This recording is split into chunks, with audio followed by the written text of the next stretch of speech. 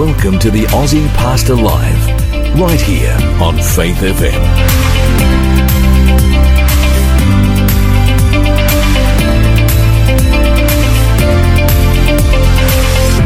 G'day, my name is Lloyd and I'm the Aussie Pastor, and welcome to our program today, Hunty. G'day, mate. Always good to have you on board. Yes, good to be here, bud. I'm hoping for a better week than last week. Remember, we started off and we just got gazumped by the last internet. week we lost our internet right at the start, yeah. For at least half an hour too. So if you actually, we were off for 20 minutes, but the interruption was only a few seconds. Yeah.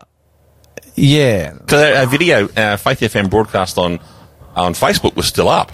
But it was just yeah, but it wasn't up on radio. No, it smashed our radio link. This is a radio program, not a Facebook program. Yeah, it is. Glad to have you all here, listeners.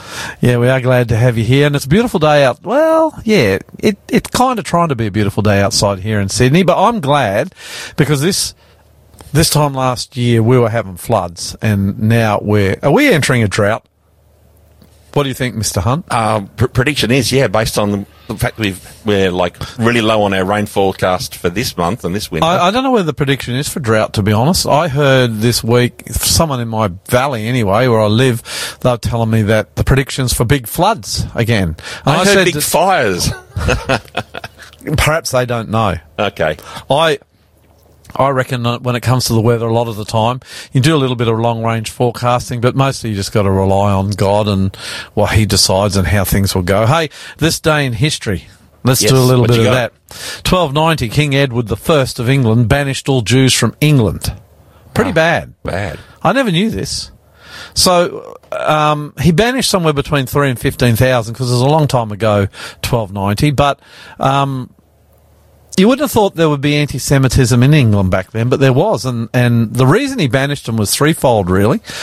They were accusing the Jews of being Christ killers, something that the Jews have been accused of since the crucifixion of Christ. Because if you're a Christian, you understand that it was me, it was you, it was us that put Christ up on the cross, and he paid the penalty for our sins, not the Jews as such. And so that was a bogus sort of a reason. Also, there was, you wouldn't believe it, but there was rumours going around in England at the time that the Jews were abducting and murdering kids. Really? Yeah, there was. Wow. Almost, middle-aged, dark, superstitious sort of rubbish.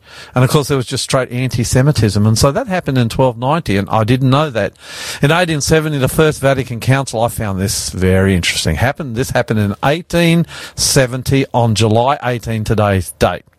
The First Vatican Council, also known as Vatican I, decrees the doctrine of papal infallibility. The doctrine claims that the Pope cannot err when speaking on issues of morality and or faith. Of course, that's nonsense. Wow. Only God is infallible. I don't know how they thought that up or why they thought they'd get that past the rest of the world, but apparently it's still in vogue today that the Pope is infallible. I don't believe that for a minute. In 1925, on this day, July 18, Hitler published his diabolical tirade called Mein Kampf, which means actually My Struggle. And if the world had bothered to read that book, Mein Kampf, My Struggle by Adolf Hitler, they would have realised what he was up to and perhaps been able to bring a stop to his dastardly rule and the millions, 50+ million people that died in World War II, let alone again 6 million Jews in the Holocaust. The world would have been up on what he was doing and been able to bring a stop to it. 1968, I put this one in for you, Hunty. Intel is founded. Oh, wow. You know who Intel? I do. What do they make? They make computer chips. And that's without warning to Andrew Hunt. Well done, 10 out of 10. You're starting well today.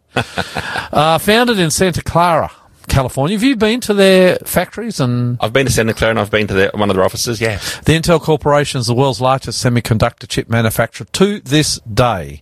1976, do you remember back then, Hunty? Nadia Comaneci, remember her? I do remember Nadia. Me too. Yep. Romanian gymnast, becomes the first gymnast to score a perfect 10. That's right. She scored a number of them. 10, yep.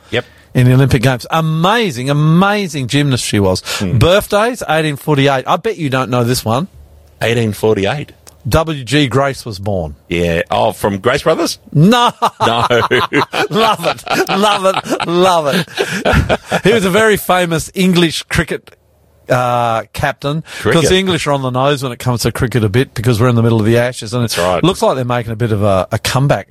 You are English, aren't you? You're a Pom, aren't you? No, born here in Aussie. Yeah, but you're a Pom. You've got English blood. Born here in Sydney and proud of it. You've got English blood running through you. In fact, I got to check every time we play them in the cricket that you're cheering and scoring for the right team. You know it. Born here, love the Aussies. Well, W.G. Grace, great cricketer, died in 1915. Pretty bad sport, actually, when you have a look at his life. Well, he was born in 1848. 1918, Nelson Mandela died in 2013. Look, a lot of people have different views on Nelson Mandela. I think he's a great man. I love the way he treated his enemies after years and years of abuse. I like him. I think he's a fantastic guy. 1921, John Glenn. You know who he is, don't you? Astronaut? Yeah, he was born. He's since passed on. What about this one? 1925, Shirley Strickland. Nope. She passed on in 2004. No idea. Very famous Australian. She's the greatest. What did she do? Greatest athlete we've ever had. She won 3 Olympic gold medals, a silver and 3 bronze, and she won 3 Commonwealth golds and 2 silvers. We've never had an athlete like her. Fast. She could run like the wind. 1950, Richard Branson. Yeah, no, Richard. Virgin Atlantic. Virgin everything. Records. Yeah. Virgin Spacecraft. Multi-millionaire billionaire was born this day, April 18, 1950. What about this guy? Last one. Born. We'll have a couple of deaths in a minute. I'm looking forward to one of these deaths. Not that you should look forward to death, but I want to test you. Hey, we're going to go back to your school. Before we move on, do you know how Richard Branson got his start? Yeah, I do. He sold something for $500. I was reading about it today. He used to go to the markets and sell records out the boot of his car. Yeah, but the first thing he sold, I wish I'd remembered what it was for $500. That was a big, he's a billionaire anyway. 1967, Vin Diesel. Yep. You know who he is? Well, yes, I've got a Facebook page named after him for my car. What, you called your car Vin Diesel? My car's called Vin Diesel because it's a diesel Jeep. He's a famous Hollywood actor who's pretty I think he's fast cars. Part Samoan. Cool. Yeah, big. He's a hero actor. Yep. Deaths. Now, here we're going to go back to your school. Now, I'm putting this on you, Hunty, without warning. Yep. 1817, Jane Austen died. Who is she? She's an author. Oh. And what's the most famous series something of about books? little people or girls or something? I don't know. This is another book you were supposed to read at school. Not at my school. Not in your school. You mean it was in your school, Nope. but not in your paradigm. No, our school didn't have to read it. Pride and Prejudice. There you go. And Emma. She died. You would believe this great romantic writer died when she was 41 years of age of cancer. And the last one, 1792, John Paul Jones, father of the American Navy. Did a little bit of work on this guy. He was in the Revolutionary War, was their most famous and most successful sea captain. Not really the nicest guy. I mean, I don't know whether he should bring it out already, but was later accused of rape of a young 10-year-old girl. Kind of got away with it, but he was guilty. But to this day, he's seen as an American hero. He actually ended up fighting for the Russians, which was quite legal back then in their navy. And he died at 45 years of age of kidney disease in 1792. Word for the day. Hang on, before you do, I got a question for you. Yep. Are you enjoying your headphones? No. He's saying that because I've got a pair of headphones on that came out of the ark. And the reason I got them on is because I forgot my Bose, are they, Hunty? That's right. You forgot your nice headphones. You have to pay the price. I do. I've got these. With these cruddy old things. I have. I've got these awful headphones. He never offered me his good ones either. Word of the day. Let's move on. Okay. Tyro. Never heard of it. Can I give you an example of it and see if you can work it out? Sure. Despite being a tyro in the kitchen, he managed to whip up an impressive meal for his dinner guests. Well, I can assume he's a culinary loser. As a tyro in the field of photography, she was still learning the basics about lighting, composition, and exposure. Oh, newbie. Yeah, tyro comes from the Latin word meaning recruit. It was first recorded in English in 1605 to 1615, we're not sure, but around then. Someone who is like a beginner can be described as Tyronic. Oh. So when it comes to playing tennis, you're Tyronic. When it comes to playing sport, you're a beginner, you're Tyronic. Well, hang on a minute. I got enough skill to beat you in tennis. That's No, you kept exporting that lie. I've got witnesses too. You've got no witnesses. Eric, you're all back me up. Okay, you go get her and bring her on radio next week, and let's see about that one. But look, wherever you are, we're joking aside. We're really glad you're here today. We are glad. We hope and pray that in this program, as we open windows to Jesus, you're going to see a glimpse of him, and you're going to think he is just, well, think he's wonderful, just like we do. Hunty, you want to pray to open the prayer? Certainly. The team? Yep. The show? We'll get there. Dear Heavenly Father, Lord, thank you for this opportunity this afternoon to lift you high in our community. Lord, we love you so much. And so I pray, Lord, for all of our listeners across this great country and on the internet, Lord. I pray that you'll be with everyone, wrap your loving arms around them, grant them their heart's desires, Lord, and help them to find a deep relationship with you. I also pray for my mate Lloyd as he opens the Bible this afternoon, that you send your Holy Spirit to bless him as he does. Lord, please bless us in our breaking this afternoon, I pray, in your precious name, Jesus. Amen. Amen. You're listening to the Aussie Pastor here on Faith FM. Whatever happened, you weren't missing that sting this week, were you? I decided to open my eyes and pray to get that right. Yeah, well, thank you for the prayer, Hunty. This first song, I reckon, I can be corrected. This is a new song from City of Light. Yep. City of Light, group of young people from a Baptist church just up the road from New Hope, actually. Yep. I think it's a Baptist church or an Anglican. Might be an Anglican, Hunty, I think. Ooh. Their lead singer is actually my son's school teacher. Very cool. But they're pretty much a world-famous Christian band. And this song, My God Is All I Need, and if you listen carefully, if you're a Christian, you'll recognise that it's mixed up with a song that we've been singing in church for a long time. My God Is All I Need from City of Light.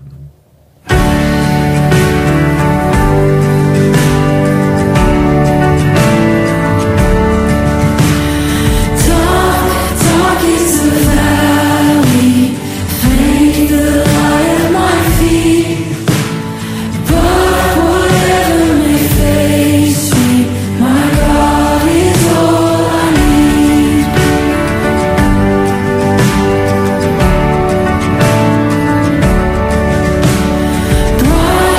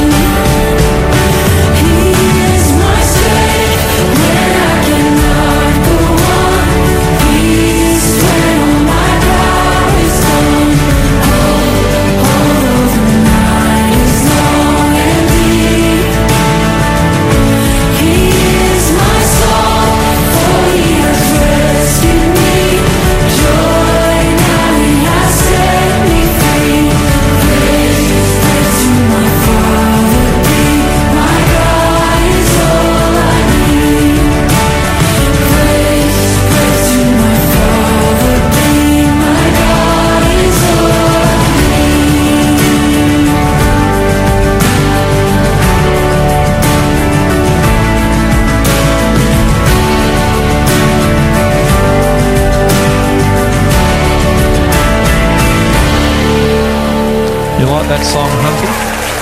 I do. What a great song. Yeah, not a bad song. Love it. I think we'll hear a little more of that one. I wonder whether any of our listeners can tell us, is that a new song? Because when I looked at it, where I got it, it had only been posted for 2 or 3 weeks. And I'm thinking, is that a new song? Or it'd be great if it was a new song and I was one of the first to play it on radio, wouldn't it? That'd be cool. Very Yeah, cool. they'd owe me. Maybe we could then get them to come to some of our concerts. I already tried. Whole $0.25. Hey, if you're from City of Light, Lloyd Grolleman from New Hope, we're trying to get you to come and play. I've sent you emails and text messages. Yes, come to our hymn sing program. We love that. We would. We'll talk more about him sing. Hey, question without notice, News, Hunty. Yes. Do you think it's a good idea? Because I read this and I didn't put it in. I was going to ask you just off the cuff. No, it's not like that. I just want to. I'm not trying to trap you. I want to see your view without you thinking about it. Do you think it's a good idea for all of us to have a sabbatical from the internet? In other words, turn the internet off? I think that depends how it affects you. Well, I read an article this morning that says that people are as addicted to the internet, to their phones and computers, as they are to heroin and other substances of choice. You think that's possible? Well, are you able to stay off Facebook for, say, 48 hours, no problem? I don't know, because I don't do it. I do, and I stay off it easily for 48 hours. I'd like to put you to the test on that. I really would, because I don't know anyone who's more connected to the internet for everything than you. I would love to take you into the desert without the internet and just see how you go. I would really, you got to set fire to a couple of things. I need a lot of stimulation. I need a lot of input. So well, apparently that's the problem. I like to have 3 things going on at once. Apparently, according to this article, that's the problem. It does stimulate, it overstimulates our minds. And so I like that. Our minds are getting to the point where they're just going go, go, go, go. And in this article, not a religious article, they're just suggesting that we go on internet fasts. I've got a joke for you about internets. I don't know whether I want to hear. Yeah, you do. Most people. You sure? Yeah, you do. Most this is not going to stop our continuation on the. Not a problem. Okay. Most people, would you believe it or not, with their scrolling with their index finger, will scroll up Mount Everest every month. Really? Yep. Is that a joke or is that true? Google it. It's how far you scroll. You literally will scroll up Mount Everest. Well, how come the trackpads on our computers don't kind of wear out, or they do? Because they're glass. Most of them are glass. Or steel. What is it on my little Apple here? My little bottom of the range. Oh, that's titanium, I think. I think that's titanium. Cheapskate Apple. I got the... Certainly alloy. Strong alloy. Hunty's riding the top of the range and I'm riding the bottom of the range. My trackpads that I sit here at the side of my computer are both glass. But mine aren't, because I'm bottom of the range. Mine's probably plastic. No, they still want you to eat. Both one are cracked and have broken shards of glass on them, but they're... Moving on. Yeah, okay, move on. Had enough of that. Not enough. What do you think of these heat waves? My goodness. Hey, they're everywhere. How terrible is this? North America, Europe, Asia. Kids in Greece have been moved off the coast because it's so hot. Yep. I mean... There are people rushing out to Death Valley in Las Vegas. Look, Death Valley you expect to be hot. Well, people are rushing out there now to hit the hottest day on Earth ever. I know that. But look, you expect Death Valley to be hot. What you don't expect is 48, 49 degrees in Germany, Austria, Switzerland. That's right. Very true. You've frequented Europe. You've worked in Europe. You've lived in Europe. Love Europe. They have hot summers. I've only been to Europe in 3 summers, I think. Yep. I've never seen heat like this. Usually they're crying when it's 30. I mean, the Poms get out into the parks when it's 23 or 24 with their shirts off and enjoying the weather. The Poms cry heat wave at 30. Well, not now. No. Right through Europe, 48 to 51 degrees. Yeah, they had to close the Acropolis the other day because they thought tourists would be passing out. It's so hot. I mean, I'm kind of glad I'm not in Europe at the moment. You wouldn't want to be in Europe, and it makes me wonder what's happening. Hey, what did you say about the glaciers in Switzerland and the snow? Well, they're all melting. Did you say it was the first time ever there's been no snow? No, there's no snow in Europe. Well, Wow. I better be careful saying that. There'll be some snow, I guess, on some of the highest of the Alps up in Nepal, and I guess that's Asia. But, they've never had a snow melt like this. All those people that are crying global warming, well, perhaps it's time everyone paid attention. I've never been one to say that there's not something happening on the Earth. I have never, ever been one to say that. I've always thought that mankind is damaging the Earth. I think there's a reason Jesus says in Matthew 24, I'll come and destroy those who would destroy the Earth, because there's no doubt that we are destroying the Earth. Do we completely understand why the Earth is dying? Probably. Well, maybe not. But I have no doubt. And look, you know what? It's sometimes popular to say this in Christian circles, Hunty, but I have no doubt that mankind is having an impact on the environment, on our Earth, and that Jesus has got to come or we will perish. Russia withdraws from the grain deal. What this is man, this Russian-Ukrainian war is a stupid war. I mean, shame on Putin. I say that straight out. Does that mean I'm on the Ukrainian or the Russians? No, I'm not. I think it's a stupid war. It's ridiculous. And I say shame on Putin because he's the one who started it. So many thousands of Russian boys, innocent Russian boys and innocent Russian Ukrainian boys dying. It makes me cranky, Hunty, this one, because it's senseless. Russia's the biggest country in the world, doesn't need any extra land. Ukraine's no threat to Russia. I don't believe NATO is a threat to Russia, actually. Not going to attack. Nope. And now Ukraine, who's one of the biggest wheat exporters in the world and grain exporters, is going to struggle to get the grain out. And that's going to cause great hardship in Europe for sure. Not just Europe, Africa, I think, are the big ones. You'll see starvation unless they can. There's some talk about American and NATO warships guiding these ships full of grain out. But, man, what a troubled world we live in and what a troubled time it is for the Ukrainians and the Russians. And as I say, I'm not on either side, but I just think I cannot believe Putin did this. I cannot believe it. And it's horrendous. It's disgraceful. It's horrendous. Forget about the politics. With zero conscience.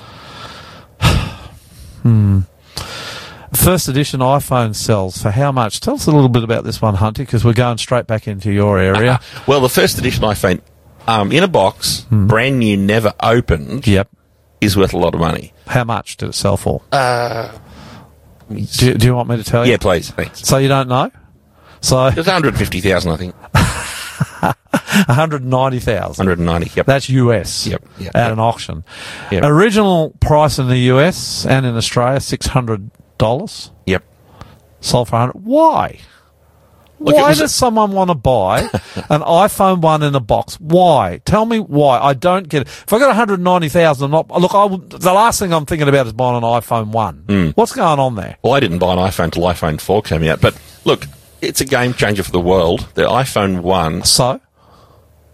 If you want to be brutal about it, I guess it's not worth 190,000. What am I going to do with it when I've bought it? But am I going to connect it up? Could you connect it up, Hunty? Yeah, it'll still work fine. Really? So an analog is an analog or digital? No, all iPhones are digital. Okay. So why am I buying one? Just a collector's item? Just a collector's item, for sure. Yeah. Do you think there'd be many around? Brand new in a box? No, I wouldn't imagine there'd be hardly any. Tell me about the specs. Okay, so believe it or not, the iPhone that I'm holding in my hand right now, the 13, is as skinny. Well, the skinniest part of my phone is actually longer than the iPhone 1 was wide. It was long. So it's just a little phone. Little tiny phone. The camera in it was a 2 megabit camera. Are you talking about wide? Yeah, because this is we're on Facebook is also on Facebook.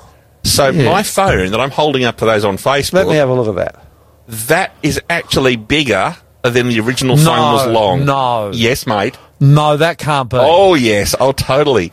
Had a 2 meg camera. The camera I've got in mine's now got 48 meg camera. I'm going to go and check that out, listeners.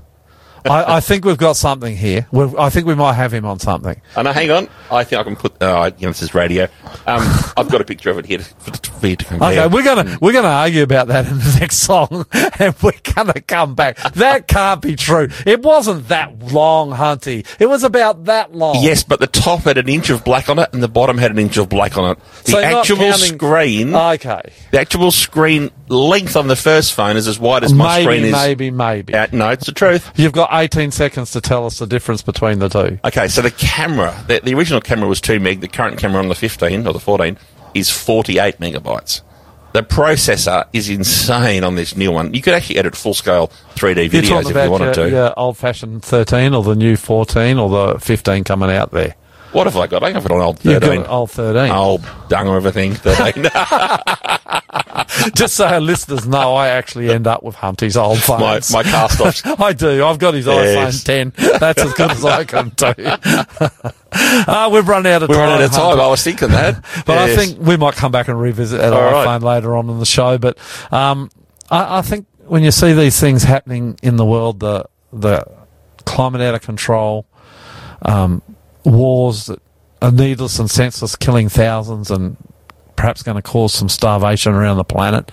Even when you see how far we've come with technology. When was that iPhone 1 brought out, Hunty? I don't know.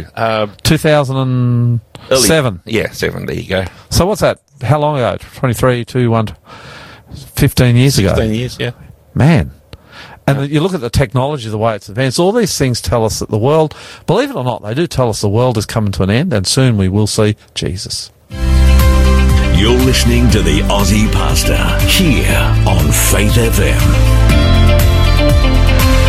I play this guy a fair bit. His name's Don Moen. I like the way he's a worship leader. He's a professional worship leader, songwriter, musician. He specialises in worship in churches. And this song, Blessed Be the Name of the Lord, I like it, Hunty. And it's a song we're bringing to New Hope in the not-too-distant future. Our worship leader's bringing it to New Hope. Nice. I hope you enjoy it. Blessed be the name of the Lord. He's worthy to be praised. He is worthy to be praised and adored. So we lift up holy hands in one accord, singing, blessed be the name, blessed be the name, oh, blessed be the name of the Lord. Sing it again, blessed be the name of the Lord. Oh, blessed be the name of the Lord. He's worthy, He is worthy to be praised and adored. Yes, He is. So we lift up holy hands in one accord, singing, blessed be the name, blessed be the name, oh, blessed be the name of the Lord. Sing it again, blessed be the name, blessed be the name, oh yes, He's worthy, yes He is, worthy to be praised and adored. So we lift up holy hands in one accord, singing, blessed be the name, oh, blessed be the name of the Lord. So we lift up holy hands, so we lift up holy hands, one accord, singing, blessed be the name, blessed be the name, oh, blessed be the name of the Lord. Let's lift up our holy hands, so we lift up holy hands, one accord. We bless you, Lord, singing, blessed be the name, blessed be the name, oh, blessed be the name of the Lord. Hallelujah. We bless your name tonight, God. It's a old song, but it'll be a new song for us at New Hope. Yep.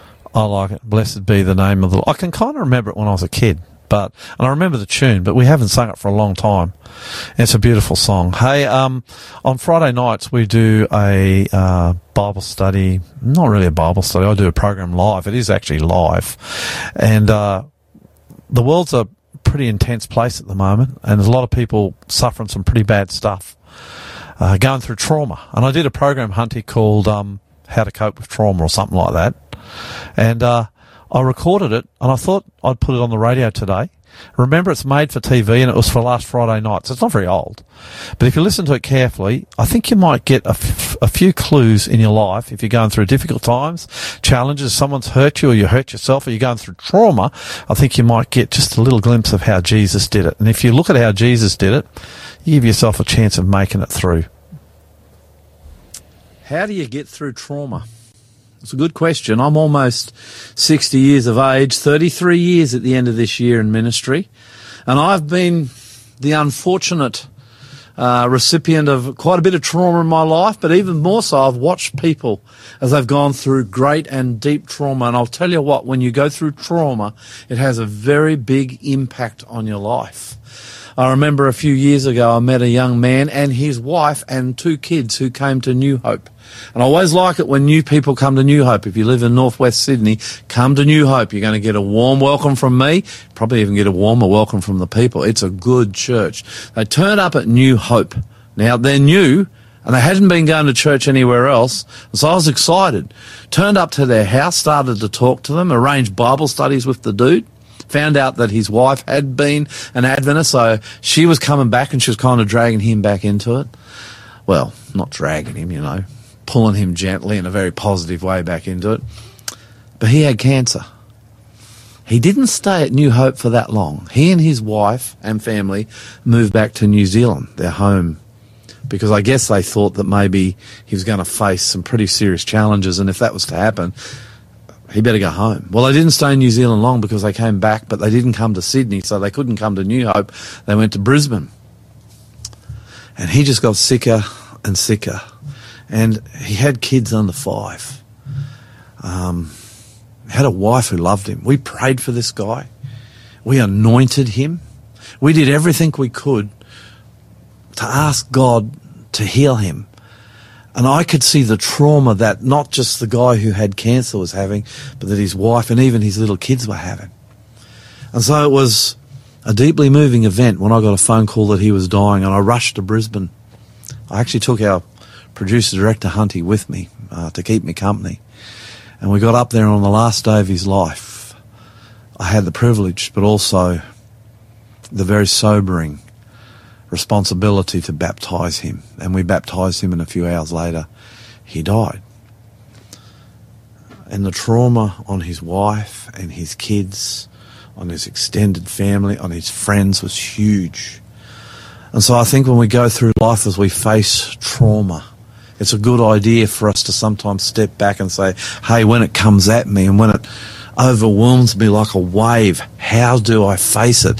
How do I cope with it? Because you know what? There are a lot of people out there who don't cope with trauma. They don't get through it, and it destroys them, and you could be one of them tonight.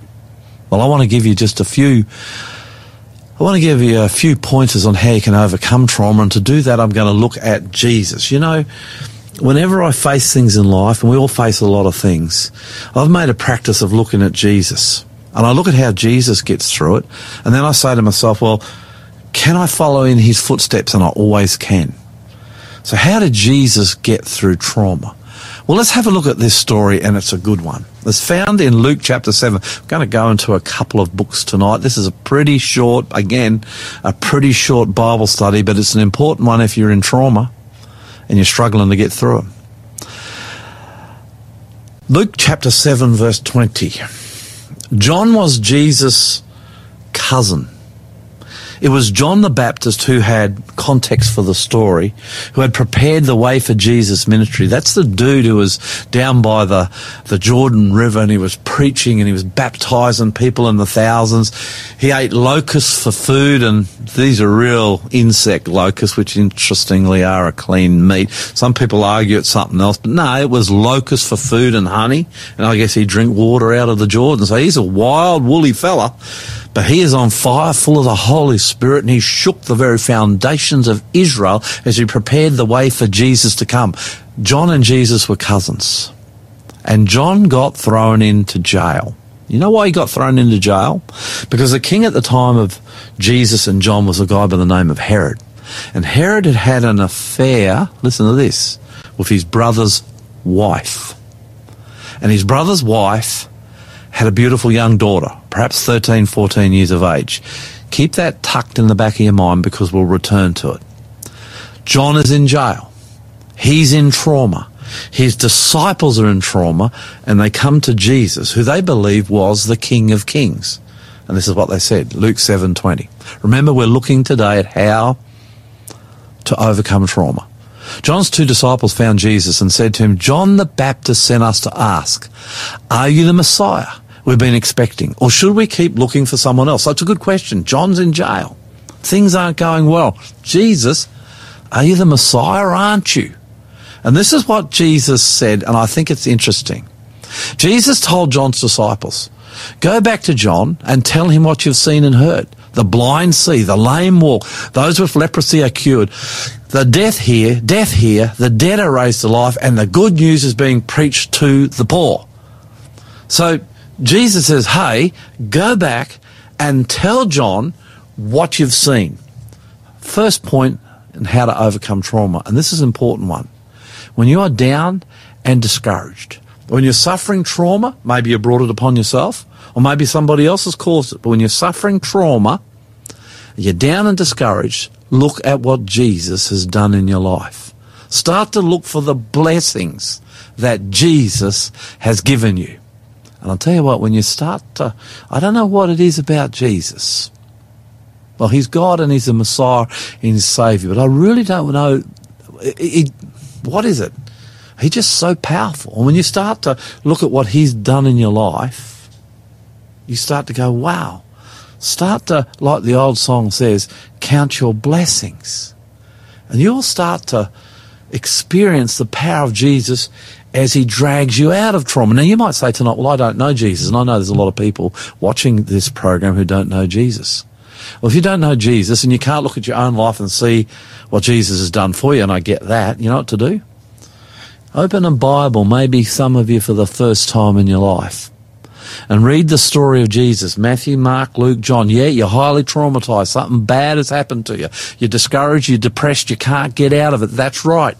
If you don't know Jesus, open your Bible. If you haven't got a Bible, go online. There's Bible versions all over the internet. And start in Matthew chapter 1 and read Matthew, and then read the book of Mark and read the book of Luke, read the book of Luke and read the book of John, and see what Jesus did. And even by looking at Jesus' life and seeing what Jesus has done, you'll start to get a personal relationship with him. Even that, Jesus is so powerful that even if you don't have a relationship with him, even if you look at his life, it's going to start to drag you out of the trauma, the discouragement, the depression that you might be facing. Now, let's go on in this story. Herod has a party. And in this party, he looks across, he sees his wife, who is actually his brother's wife. Remember, they were having an affair. And his stepdaughter, who is actually also his niece, gets up to dance. She's 13, 14 years of age. It's a provocative dance. Ladies, men respond to you when you're provocative. It's not a good thing. It was a provocative dance from a young girl. Herod was so overcome, so full of lust. So not only now is he with his brother's wife, he's now lusting after his brother's child. Kind of get a sense of what sort of man Herod was.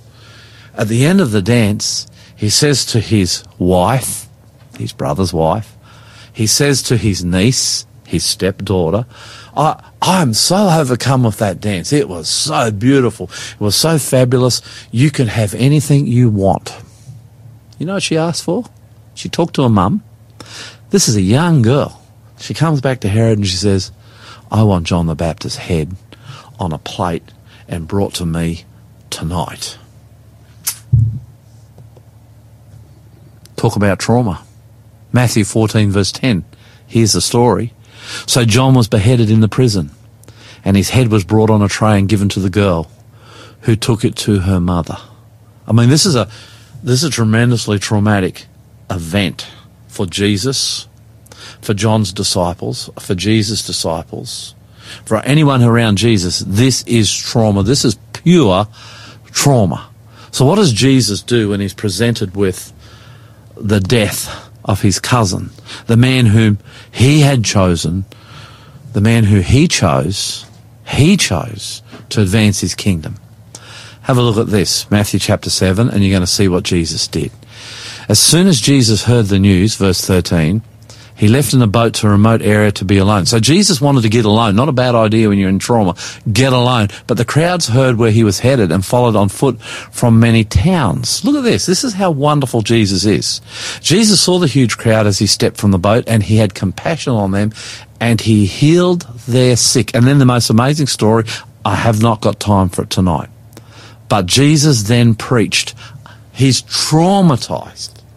He's grieving. He's deeply wounded by the loss of John, his cousin, to this wicked Herod who'd beheaded him because a silly, foolish young girl did a provocative, erotic dance.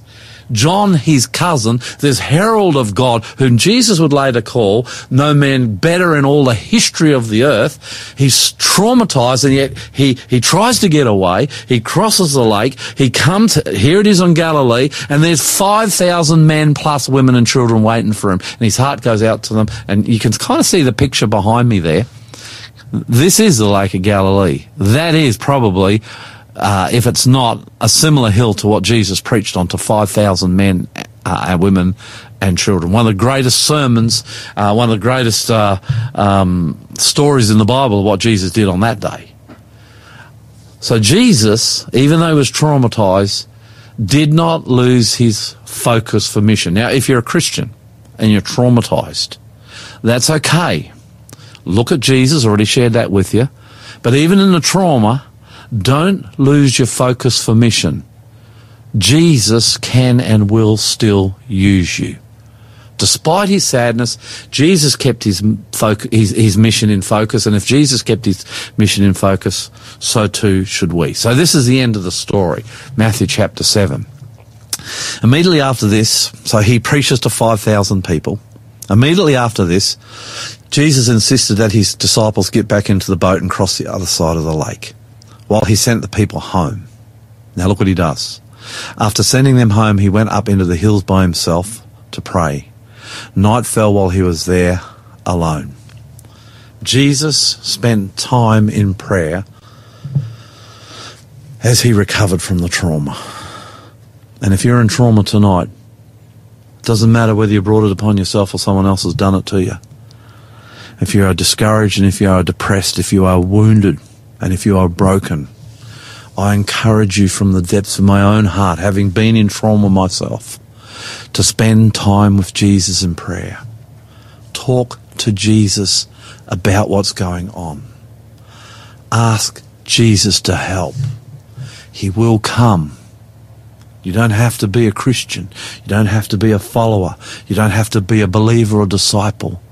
If you go to Jesus, a human being, broken and wounded, in need of help, and you're prepared to tell him what's going on and ask him for help, Jesus will come, Jesus will help, Jesus will soothe your soul, and Jesus will bring you step by step in his time out of the trauma. So how do you get through trauma? Well, this is not the conclusive answer to it, but it's part of the answer. Number one, look at what Jesus is doing in your life. And if he's doing nothing, well, then go and read Matthew, Mark, Luke, and John and find out what he did. Either way, it's going to lift you. Number two, focus, if you're Christian, focus on your mission. Don't give up sharing Christ. Don't give up, even though you're traumatized, even though you're wounded, don't give up sharing Christ. I got to tell you, kind of going off script here a second, and I don't like to talk about it too much. Some people say I talk about it too much. My divorce, long time ago. I talk about it because, man, 50% of the population goes through it, so it's relevant, even though it's a long time ago. I've since married. I've got a beautiful wife. I've got a great family. I've got nothing to complain about. But when I was going through the trauma of my divorce, some of my best work for Christ occurred. Why? Because I was in trauma. I had Christ. I could reach out to other people in trauma. I could understand where they were at. I could sympathise with them. I had empathy with them. Why? Because they could see I was in the same trauma they were. So don't, even though you're in trauma, you've still got something to offer Jesus Christ. Don't stop working for him. And thirdly, and this is a big one, get away to Jesus alone and pray. Spend time with Jesus and pray. You do those three things, I'll tell you what, you're well on the road to recovering, and you will. No night lasts forever. The darkness doesn't go on and on forever. Eventually, the sun will shine. It will rise in the morning. But you do these three things, you're well on the road. You're well on the road to escaping from your trauma and getting into a place where you can say, I've recovered. Praise God. Thank you, Jesus. I've recovered. Let's pray. Lord, thank you for your love. There are so many things that wound us and hurt us and break us and discourage us. send us into despondency in this world. We are human, we are vulnerable, we are weak. Some of us are traumatised ourselves, others have been traumatised by someone else. Wherever we are tonight, if we're in that place, I pray, Jesus, you'll hear the cry of our heart. Send your Holy Spirit, third person of the Godhead, to show us the way. Open our ears and our eyes so we can see. And take us step by step out of the trauma, back into the life, back into life, back into life more abundantly, is my prayer in Jesus' name. Amen. You're listening to the Aussie Pastor here on Faith FM. If you're going through difficult times, was I on then, Hunty, or was it just in me? You Maybe. there? Yeah. I'm just making sure I was on because it sounded like I was blunt. There's nothing going. Sounds good. Yeah, okay. Good. Yep. I hope and pray that if you're going through trauma, that's a little bit helpful. I think what I'm really trying to say is spend time with Jesus. Spend time with Jesus in prayer. Get into your Bible. If you're in your Bible and you're reading your Bible, if you haven't got a Bible, there are a heap of Bibles online. I keep saying that. Don't have to buy a Bible anymore. Just go online. Start Matthew, Mark, Luke or John. That's the story of Jesus. You get into the story of Jesus if you're in trauma, if you're struggling with life, if you're down, if you're discouraged, if you're hurt, if you're broken. You're reading a story about Jesus. There's a special power in Jesus, a special power in his story. And you will find some healing, and you will find the Holy Spirit, third person of the Godhead, will come down. And he'll bring Jesus into your life. And it does make a difference. It's not a cliche. I get that an unbelieving world doesn't get that. I get it. But it doesn't change the reality. This song by Hope Das. Well, who's Hope Das? I had to look this up. She's an American Christian musician and songwriter. Das made a debut in 2020 with the release of a debut studio album, Peace Be Still, containing the singles Peace Be Still and Promise Keeper, which distributed at number 23 in the Christian album charts. Didn't even know there were Christian album charts in the United States, Hunty. Yep. Haven't got a clue on any of this stuff. My wife found this song. It's not mine, but I kind of liked it. It's called Never Walk Alone. I think that's what getting through trauma is. You're never alone. It's not a cliche. If Jesus is there, in some sense, you've got everything. You'll enjoy this one.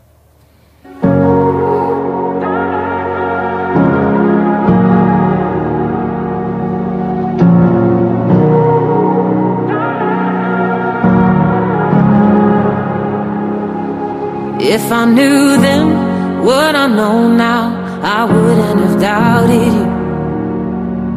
I wish I could tell my younger self just to have faith.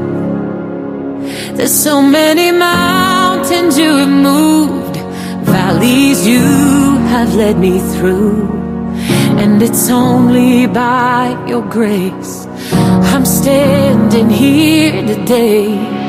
I'm a witness to your faithfulness in every storm, in every step. Looking back, never once did you let me go. And no matter what the future holds, you're working for my good. I know you're faithful, and I'll never walk alone. My life is full of miracles, the stories that I could tell. All that you've healed, all that you've done, I can't forget. So even if my life doesn't go the way I plan or how I hope, our history has shown you've never failed me yet. I'm a witness to your faithfulness in every storm, in every step. Looking back, never once did you let me go. And no matter what the future holds, you're working for my good. I know you're faithful, and I'll never walk alone.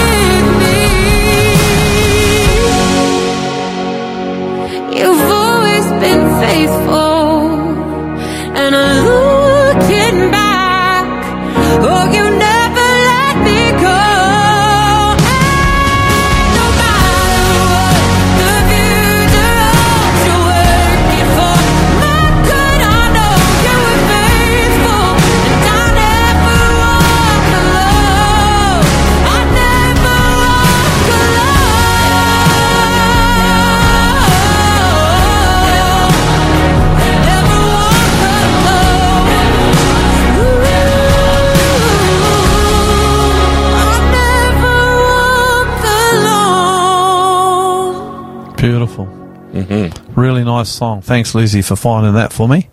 Appreciate that. I've got her looking all the time, Hunty, for songs for me. Yep. And she's come up with a couple that we've had today. That was nice. Yeah, it is. Harold, are you there? Yes, Lloyd, we're here. Okay. Now, that I'm looking at the timer, Hunty, before we get into that. Am I missing something with that timer? Or?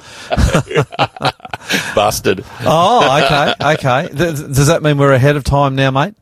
No, we're good. We're right on. Okay. Actually, I'll adjust it while you talk. How are you going, Harold? I'm doing fine, Lloyd. How's the weather up that way on the magnificent Central Coast? Well, North Coast now for you, aren't you? Well, yes. Yeah, it's near the Hunter area. It's cloudy at the moment, but fine. Okay, good story today of a good guy. I say that a lot with you, but this really is a really, really good story, and I loved it. It's a precious story because I think I relate to this guy pretty much, Harold, and I think you would too. His name is, will you tell us his name? His name is Oswald Glates. Were you aware of this? How did you come across him first up, Harold? I knew when I read the story of the Anabaptist that he finished up in there, and so I have heard of him before. Okay. Have you known about him for a long time, or is this fairly recent? A few years now. It's a wonder that some of these guys don't get more profile. And I'm glad we've got this segment of the show most weeks because it is giving profile to some of their stories. Look, where was Oswald born and when? Oswald was born in what was then called Upper Palatinate, which today we would call, it's the eastern part of Bavaria. Now, Bavaria is in the southern part of Germany. This was in the eastern part of what's today Bavaria. Okay. He was born in 1490. That's just a handful of years after Luther was born. Yeah, funny how God had a few of these heroes running around at this time, bringing out different truths, of course, too.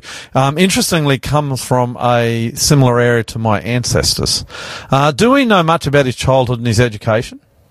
No, I've looked that up again, but there's not much given on that, so we don't know too much about his childhood. What did he become? We do know that. We do know he became a Catholic priest. But something happens, and I know the story's a little bit murky, but some significant doctrine causes him to actually leave Catholicism and join the Lutheran Church. What was that? Well, he was in his early 30s, so he wouldn't have been priest for a long time, and then he accepted Martin Luther's belief in justification and how a person is saved. That is basically you're saved by Jesus and Jesus alone, not by the ordinances, but not by any of the doctrines, but by accepting Jesus as your Saviour. And it had an impact on him, becomes a Lutheran. Well, he left his Catholic church, he was a priest, and now he becomes a Lutheran. Did he continue in the clergy? When I say did he continue as a pastor, a minister? Yes, he did. He went across to Austria, a little further southeast, and he became a minister there in what place of Austria called Styria. He ends up in a place called Nickelsburg. I never heard of it. Where is it? And how did he end up there and why? Well, that was over toward Austria, and he was there, and there was a Lutheran church there because the local lord protected them. And he went there for that reason. So it was kind of a safe haven in Europe at the time. It was for all non-Catholic groups. The Bohemian Brethren, we've talked about them, Yep. the Hussites, the Lutherans and others, they're all safe there. Was the lord of this area, the governor or whatever they called him back then, was he Protestant or we don't know? That's a question without notice, by the way. Yeah, Liechtenstein, he was a supporter of them and would protect them, so he had a lot of sympathy for them. Okay. So in 1526, we're moving on. What did Glate support? Well, he tried to pull all these groups together who were coming there to that place. There are over 100 different pastors and Hussite ministers and a lot of Lutherans, and he said, why don't we get together? Can't we agree on things? Which was a pretty good observation. Not easier said than done. Who were at these meetings? Well, as I said, there are over 100 Ultraquists and the Hussites, and the Lutherans are all there other than the Catholics. So basically all the Protestants were there. Were they successful in bringing themselves together into one powerful group? Well, all they could agree on was that the communion service must be for those who are born again through the Word of God. So they agreed on the communion service, but that wasn't all their beliefs. So someone arrives in Nicholsburg at the time as a refugee and preaches a powerful message, then it really convicted Glate. What was that about? Well, a guy called Hubmeyer, and we've talked about him. Yeah. He came to Nicholsburg also as a refugee, and he was a great preacher, and he was an Anabaptist. And the whole town becomes Anabaptist, and then Glate receives believers' baptism. Which is what? Baptism? By immersion in water. At an age where you can make a decision for or against Christ. Correct. Okay, very interesting. At about this time, what did Glate write? Well, he decided to write a tract, and he tried to refute the accusation of the local Catholic friars, the Barefoot Friars, and he writes about faith, how it's demonstrated in good works. He wrote about saints, they can't save you, how you worship, and the celibacy of the clergy should be, don't worship images and so on. But he also included baptism, the Lord's Supper, and the freedom of the will. That was against the Calvinists. Yeah, and it would have challenged Luther in certain areas too, especially the baptism. And Yeah.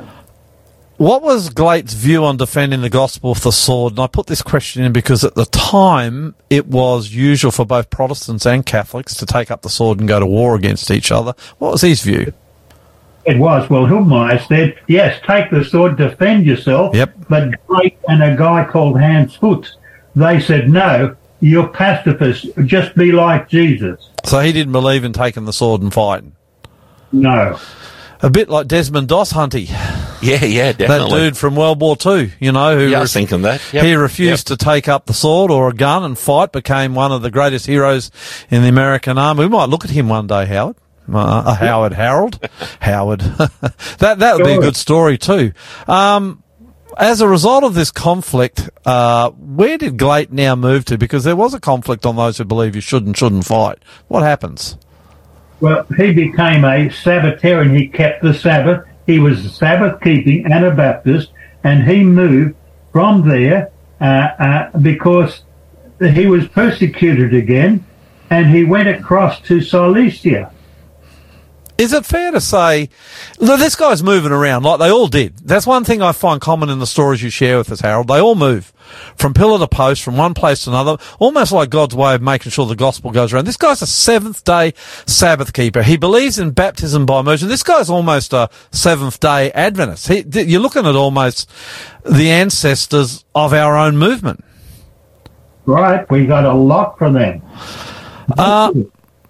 Who did Glate baptise and what happened to the guy he baptised? Well, he baptised a Franciscan, that's a Catholic friar, by the name of Leonhard Schiemer, and this guy was he was killed, a martyr. So if you became a solid Christian, you were likely to die for it. 1527, 1528, what did Glate then become? Well, that's when he became a Sabbatarian, and he converted Andrew Fisher, who was another Anabaptist, to this. Another famous Anabaptist, actually, Andrew Fisher. Tell us about some of the things Glate did and where he moved to after that, because he really was on the move, wasn't he? He was. Well, he published another tract concerning the keeping of the Sabbath, and he maintained that the Sabbath is binding on Christians in the New Covenant because it's in the Decalogue, the Ten Commandments. I went looking for these tracts. Can you still find them online, or...? Probably not. It is a pity, isn't it? It'd be interesting to find them and see what this guy actually said and how he was advancing the Sabbath and whether it was a similar understanding to ours as Adventists. But as I'm listening to what you're saying, Harold, it seems like it possibly was. It was. Well, you have to read the history of the Anabaptists. You might find a bit there. Yeah. Do you think, the question without notice, that the Anabaptists are the spiritual ancestors of the Seventh-day Adventist Church? we owe more to the Anabaptists than any other group. Yes, we accept Luther's belief in salvation by faith alone, but the Anabaptists took that further, and I would say we owe a lot. They are ancestors of us, yes. So this guy comes to an end, and it's a grisly end. What happened to him in 1545? Oh, man. He's put in prison. He's in prison for a while, over a year, but then, after being in there for a year and 6 weeks, he's taken out at midnight. They tie weights to his hands and legs and dump him in the Danube River, and he drowns. They seem to do that a bit with the Anabaptists. It was more like, well, if you want to be baptised, we'll baptise you. Right, they did that. And so he dies a martyr's death. Absolutely. Can you summarise just briefly, because we're almost out of time, what did this man believe? Because you gave me a summary of his beliefs. To be honest, between you and me, Harold, I found them quite inspiring. They are. Well, he believed, firstly, the sole authority of Scripture, and we would go along with that. He believed in the validity of the Old Testament and its law, and the unity between the Old and New Testaments, and that was his reason for keeping Sabbath. He said that Jesus didn't change the Sabbath, nor did the apostles. And then he talked about the creation. He believed that Sabbath came from there. And he talks about Sabbaths in the new earth. So this was a strong point of his, and he believed all Christians should keep it.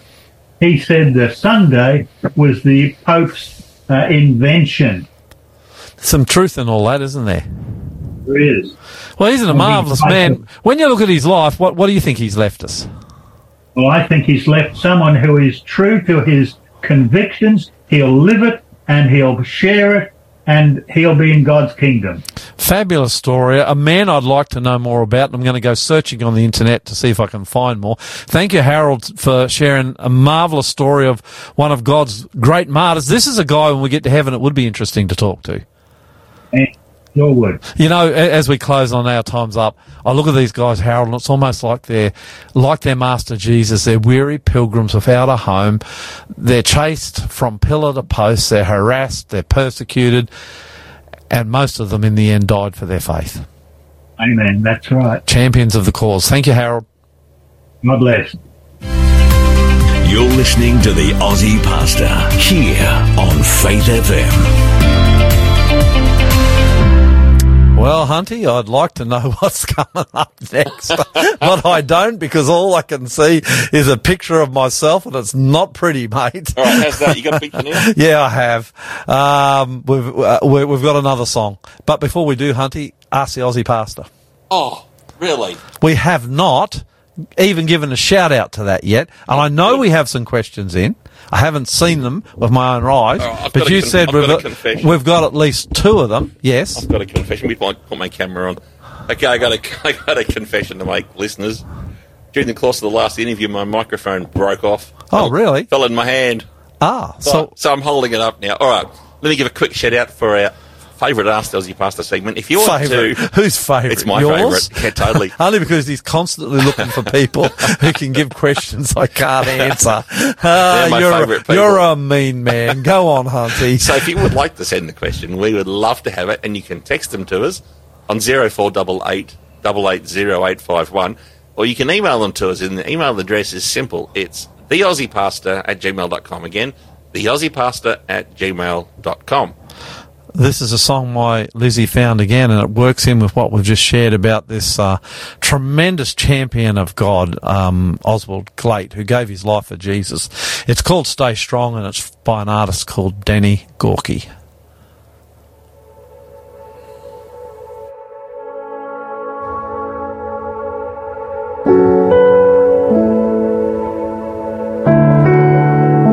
I've been waiting for breakthrough. I've been praying for change. I know you work it out for good, but how long will it take? I've been asking for healing, and I'm not gonna die.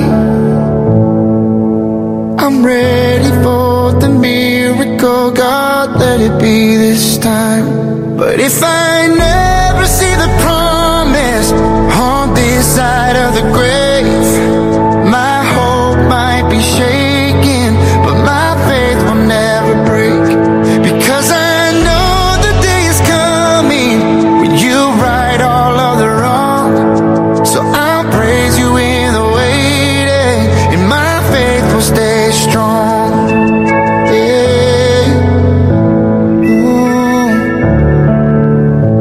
God, you taught me to trust you. You show me how to believe. You're the author and the finisher of what you started me. So I'm not gonna doubt it. I'm gonna hold on to peace. 'Cause if I have you and nothing else, I still have everything.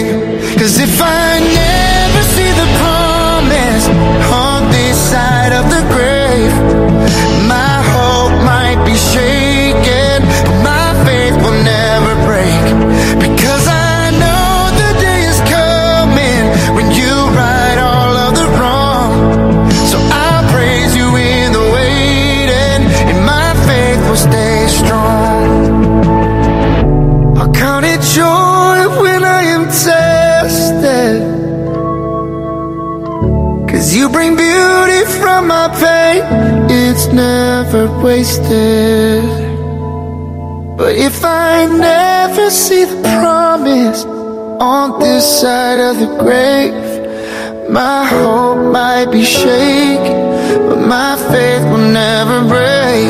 Because I know the day is coming when you right all of the wrong. So I praise you in the waiting, and my faith will stay strong. Because I know the day is coming when you right all of the wrong.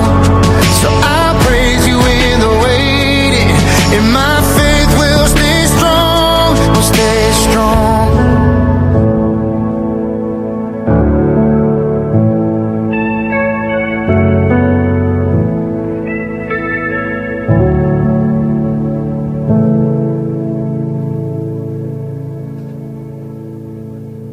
I like these songs that my wife chose. Nice. That was a really nice song. Let's go. If you're listening, keep choosing songs. I've already got at least one message from one of our listeners who says the music's gone up considerably this week, probably because Nice. I'm not choosing most of it. Don't worry, some of mine are coming, Hunty. I can see a mortified look on Andrew's face. Oh, that's because I've got myself a new microphone and I'm just making sure it's working. We rarely have a program where everything goes as it should. This is a story. It's a test me. I like to do at least one of these a week, Hunty. I'm really liking this new section. Yeah, me too. We're bringing into our program. Totally. We're sharing the test. And if you've got a testimony of Jesus that you would like to share, get hold of Hunty. Yes. How would they do that, mate? It's simple. Just email me, theaussiepastor@gmail.com. And he'll get hold of you. And if it's a good story, we'd love to get it up, wouldn't we, Hunty? Yeah, we'd love to record it and get it up. Yeah. Hey, look, by the way, if you're in northwest Sydney this coming Saturday, come to New Hope Church. Where are we, Hunty? We are 4 Samuel Place, Quakers Hill, just behind the Aldi. He does that really well, doesn't he? Will you be there, mate? I'm always there. God willing, you'll be Yep, there. that's I'll be it. there. God willing. Actually, Indeed. I made up the topic, Hunty, that I was going to share. Yeah, what are you going to preach on? I know. I remember. What was it called? Something about baptism. No. No. I sent it out, and I can't remember where I sent it to. And it was a long topic. Here it is, Hunty. You Yep. ready? I'm finding it here. Okay. What Jesus says you have to do if you want to go to heaven.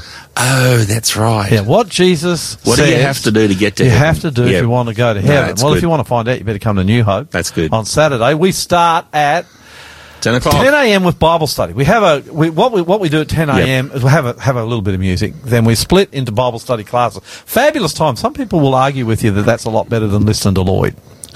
Would you be one of them, Hunty? Would you I say think you enjoy that more than the sermon? No, I think they're both great. Very wise and political answer. Do I still get paid? Yeah, of course you do. I'm not paying you, so. So 10 o'clock, and then we have from 10 to about 11, and then we have a break for 5 or 10 minutes, and then we're into what you would call the worship service. Lots of singing, and Yep. I'll be preaching, and I'm fair income. If you're in Sydney and you got nowhere to go this coming Saturday, come to church. And I'd say stay for lunch, but there is no lunch this No, week. not this week. No. Giving our hospitality team a week off. Yeah, we do, don't we? Yep. Yeah, which is very important. So, look, this testimony is of a man in the United States who was abused. It's a bit sensitive, Hunty. It is a bit And sensitive. it's a bit painful to listen to it. But what Jesus does for him, I mean, there'll be a lot of you listening who've had the same experience. He's a very famous Actor. actor, yes. I didn't know he was that A lot of you famous. recognise his voice. Is he famous? Well, I recognised him instantly. Oh, okay. Yeah. Well, see, I don't watch TV, so I'm taking your word for that. Right. I don't know how famous he is, but he was in some pretty famous shows. He was the security attaché to the President of the United States. Yeah, okay. No, he wasn't. Only in the show. Yeah, in the TV show. Yeah. Okay, let's listen to the testimony, see what you think. Well, for me, early childhood started at 3 months on the planet after birth, being left in a bootlegger's house. My mother left me there, and a lady that she knows by the name of Blanche Adams found me. She was never married, and she didn't have children of her own. So God kind of placed us together. She just made sure that I ate good. Sometimes we didn't have lights, sometimes we didn't have water, but she always found a way. She encouraged me to get involved with the things of God and the things of church. I called her mom. She was the only mother I knew. At age 6, she had a man stand there. He would play with me a little bit and, throw the ball and promise me stuff, bicycles. So I didn't think nothing of it. I was innocent. I didn't know no better. But one day he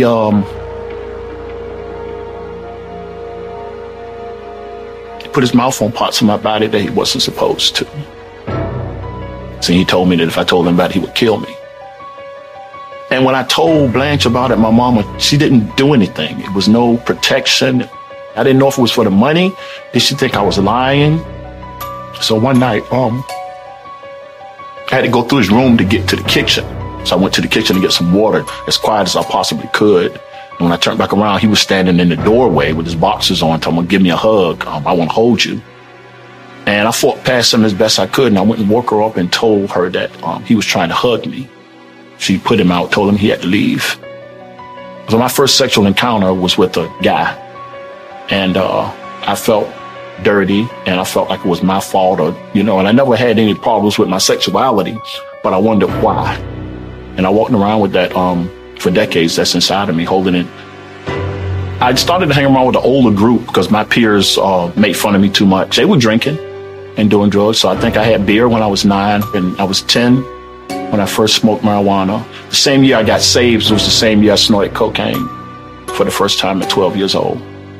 It gave me an outlet, and the pain and things that I was experiencing inside, it seemed like it numbed it some. I felt happy. It appeared that people were making money. They had nice things. I knew I was poor. So I made it my business to try to be the person that everybody needed to know in order to get what they needed to get. My mama, she died around 16, 17. I was on my own. I dropped out of school. I got another job, but I was also trying to sell drugs, marijuana and cocaine when I would get my hands on it. Recreation and fun times rapidly became a habit. And once the curse of addiction got hold of me, it held me for 30 plus years. It just evolved extremely quick, and it went from snorting cocaine to smoking crack. I got incarcerated when I was 28 years old. That was the first time. It was terrifying for me because I'd never been put in a cage, told when to get up, told when to sleep. I went back to what I knew, and I got my Bible. And I started to read again, and I started to pray again. I didn't want to do drugs in jail and get high, even though it was prevalent and it was right there. Every time I got out, it didn't take long before I fell back into the same lifestyle. I would always say, I ain't going back no more. This is my last time. But every time I got back involved with the drugs, every single time that God blessed me with good jobs, career-orientated jobs, I've been divorced twice, vehicles, material things. I went right back and lost everything. I chose to be outside. I chose to sleep in abandoned buildings and in people's houses that didn't have electricity or utilities. I chose to sleep in cars. I chose to just hang on the street and not go to sleep at all for 2 or 3 days. I was angry at God at times. Why this? Why my parents leave me? Why did she die when I was so young? Why Don't I have a family? If you're a loving God, why? Couldn't get it, didn't understand. When you find yourself doing things outside of the law that you wasn't raised to do, and the little bit of dignity and character that's left starts to say, and you look around and you see you haven't done nothing with your life. You've wasted decades. When God gives you a moment of clarity, it just makes you think, is this it? Is this how it's going to end? Was it too late for me to have a purpose and walk in something that was worthwhile? And God gave me a moment of clarity to say, you know what? There's something still in you if you trust me. So I finally got to the point of total surrender, total trust.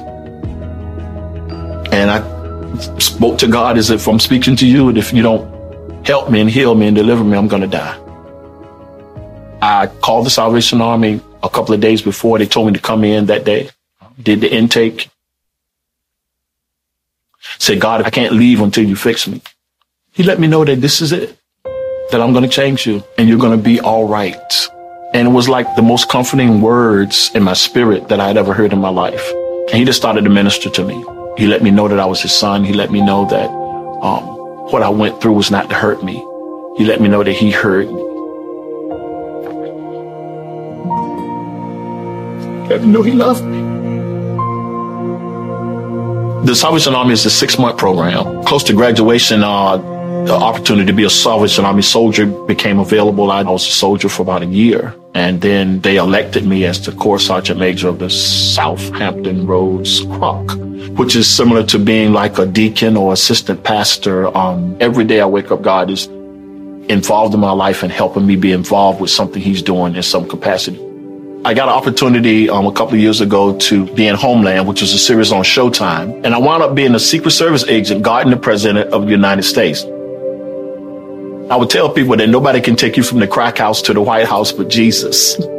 Because how do you go from guarding Pookie, Ray Ray, and Nuck Nuck to guarding the President of the United States on a major television program? I spoke at old folks' homes. I've been to Atlanta with the Salvation Army.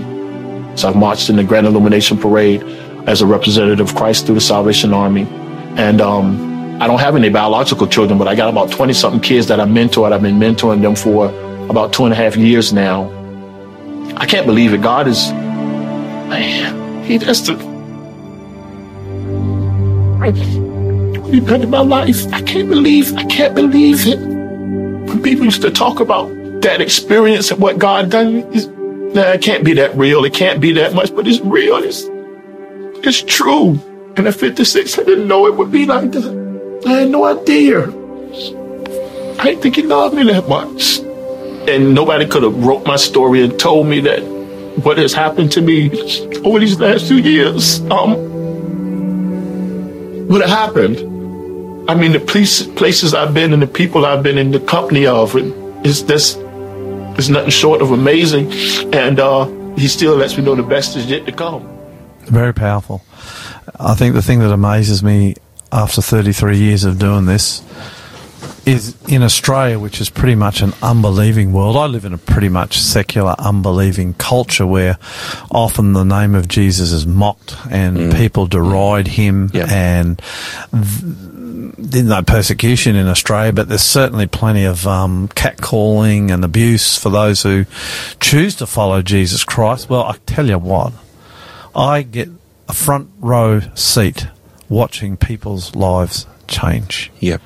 And there is a man deeply wounded and deeply damaged. Jesus comes into his heart, changes everything. And that's what this next song is about, Sufficient for Today. Maverick City Music, this is actually a Filipino group, amateur group, Hunty. Yep. This is not even, I don't know whether you picked that up when you were getting this. Yeah, I just thought it was live worship. Yeah, this is live worship. And this girl can sing. And what she's talking about is the fact that Jesus and his love and the fact that he walks with us, no matter how rough things get, as we just heard in that story, Jesus, he really is sufficient for today. Because of the Lord's great love, we are not consumed. His mercies are new every morning. Great is His faithfulness. Amen.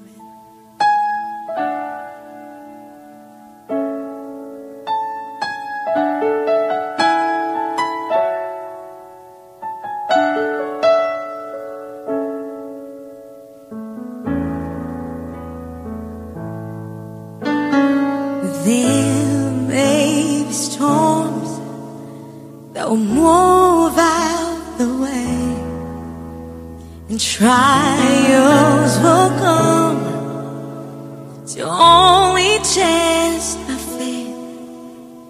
What I've learned about your favor, your mercy and your grace, as they go on forever, they're sufficient for today.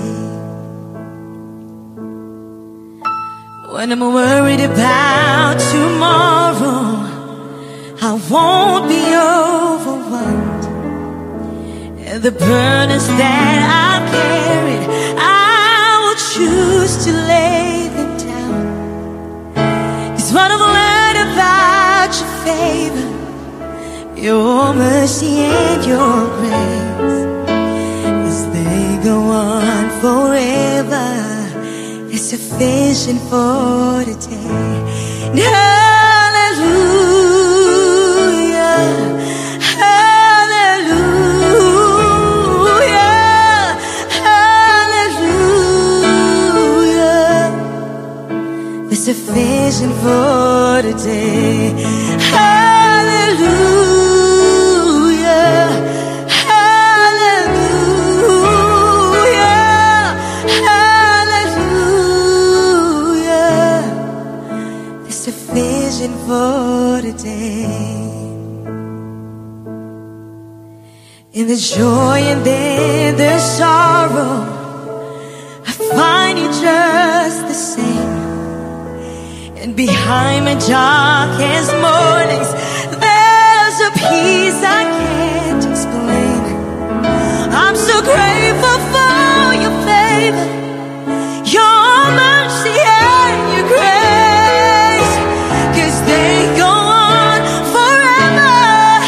It's sufficient for the day. Hallelujah, hallelujah, hallelujah.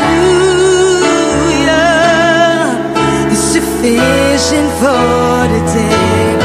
Hallelujah, hallelujah, hallelujah. It's sufficient for the day.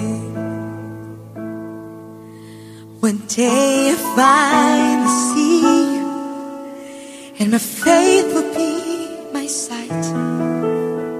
And all my prayers and sufferings will be gone and left behind. I'll be standing in your favor, your mercy and your grace, 'cause they go on forever, 'cause they go on forever. Oh, they still go on forever. Oh, glory to your name. Hallelujah, hallelujah, hallelujah. Oh, glory to your name. Hallelujah, hallelujah, hallelujah. Oh, glory to your name. Hallelujah, hallelujah, hallelujah. It's sufficient for today. Hallelujah, hallelujah, hallelujah. It's sufficient for today. It's true, Hunty. It is very That true. the grace of God, no matter what you're going through, and this is why I think people have got to experience Jesus for themselves. And you experience Jesus by talking to him, just like we talk to each other, in your words, in your language, from your thoughts, from your mind. You talk to Jesus. That's prayer. Tell him about your struggles. Tell him about your battles. If you've been abused, talk to him about it. Ask him the way out. Ask him to show you. And open your Bible. And I always tell the people when you start in the Bible reading, start in Matthew, Mark, Luke or John, because it's a story of Jesus. You get yourself into the presence of Jesus, Hunty. Yeah. If you're in the presence with Jesus, he is going to get you through this stuff. And then his grace, his presence is sufficient. It is enough to get you through. And as I said, most Aussies don't get that. I wish they did, Hunty. Yeah. I wish they did. Indeed. Every now and again I like to go for a spin around what's going to happen at the end of the world. Yep. What happens when Jesus returns? That's right, if you don't know it, Everyone wants to know this. Jesus is going to return, Hunty. Yep. Bible's very clear about this. Bible says what will happen. So I want to just go for a quick spin this afternoon. Have a look at what the Bible has to say about what will happen when Jesus comes. And I want to start... You got your Bible there, mate? I do. Go to Matthew 24. Go to the NLT. Yeah, NLT? Yeah, Yep. you're online. Not. Okay, good. I think down further I'll get you to do one in NKJV. You can switch across. Sure. Verse 30 and 31, this is Jesus talking about the end of the world and what will happen when he comes. Okay, let's go for a quick spin, Hunty. You ready? Yep. Let's go. And then at last, the sign that the Son of Man is coming will appear in the heavens, and there will be deep mourning among all the peoples of the earth. And they will see the Son of Man coming on the clouds of heaven with power and great glory. And he will send out his angels with a mighty blast of a trumpet. They will gather his chosen ones from all over the world, from the furthest ends of the heavens and the earth. That's incredible. Wow. Most people probably listen to that and go, well, that's really weird. I can't comprehend the idea that Jesus is going to come. There's going to be a blast. Everyone's going to see him. Revelation 1, 6 or 7. I think it's 7 says that. Every eye will see. If you're alive, you can't miss this. Here's Jesus in the sky with billions of angels, and he is coming, and he's coming to collect those who love him. That's why he comes back. That's why I know the world will not end. I know we're facing environmental collapse and disaster. We're looking at that today. Yep. But it will not end until Jesus comes. It will not self-destruct. Jesus is coming. There will not be a nuclear holocaust that will destroy the entire world. I'm not saying there won't be a nuclear holocaust, already has been, Hiroshima and Nagasaki. But there will not be a nuclear holocaust that will destroy the entire world. Jesus will come. Jesus will come. Drought, fire, flood, environmental catastrophe, climate change, wars, threat of nuclear annihilation. Some of these things will happen, but never on a worldwide basis. The world will continue to tick over till Jesus comes. And when he comes, angels in the sky everywhere. A lot of people don't like him coming, but he's coming to get those he loves. That's why it's important that you give your heart to Jesus and follow him today. It's sure. more, Hunty, than just him helping you through the day-to-day aspects of life, as being ready for him, in love with him, serving him, choosing him as your God, so that when he comes for you. Go to the next one. Revelation 6, verse 15 through to 17. I don't really like this scripture, but you've got to read it, because this is a reaction of those who don't love Jesus, perhaps the majority when he comes. Then everyone, the kings of the earth, the rulers, the generals, the wealthy, the powerful, and every slave and every free person, all hid themselves in the caves and among the rocks of the mountains. And they cried to the mountains and the rocks, fall on us and hide us from the face of the one who sits on the throne and from the wrath of the Lamb. For the great day of their wrath has come, and who is able to survive? Ouch. This is not a day for those who do not know Jesus, don't want Jesus, won't serve Jesus, won't choose Jesus. In fact, death would be better than what they're going through. They don't want him to come, and of course, with his second coming, it really is the end of their existence on the planet.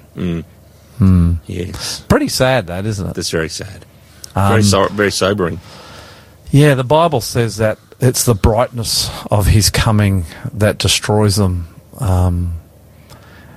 It's more, I guess his coming, when Jesus comes, who is God, will be brighter than 1,000 suns.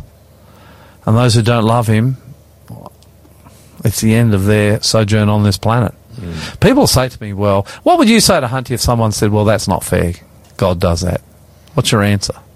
Try and meet the Jesus that I know. Let me help you. Let me introduce you to him. Yeah, but what are you going to say when your mate says, well, that's not fair? All those people, that's the end of their journey in life.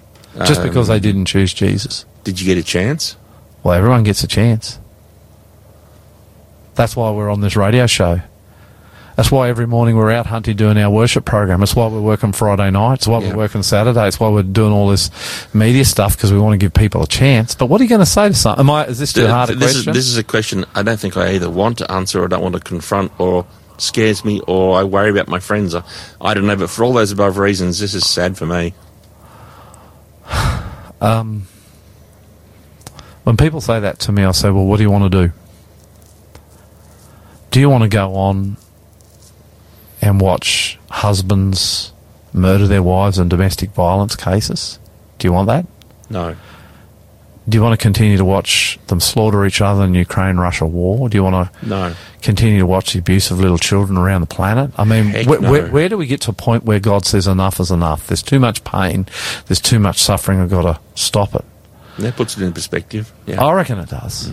I mean, there's no grain shipments going out from Ukraine. How many people are going to starve as a result of that if NATO and the West doesn't work that out? Thousands if they can't sort it. Millions. Millions, yeah. True. Ukraine is a bigger bread basket to the world than Australia. Yep.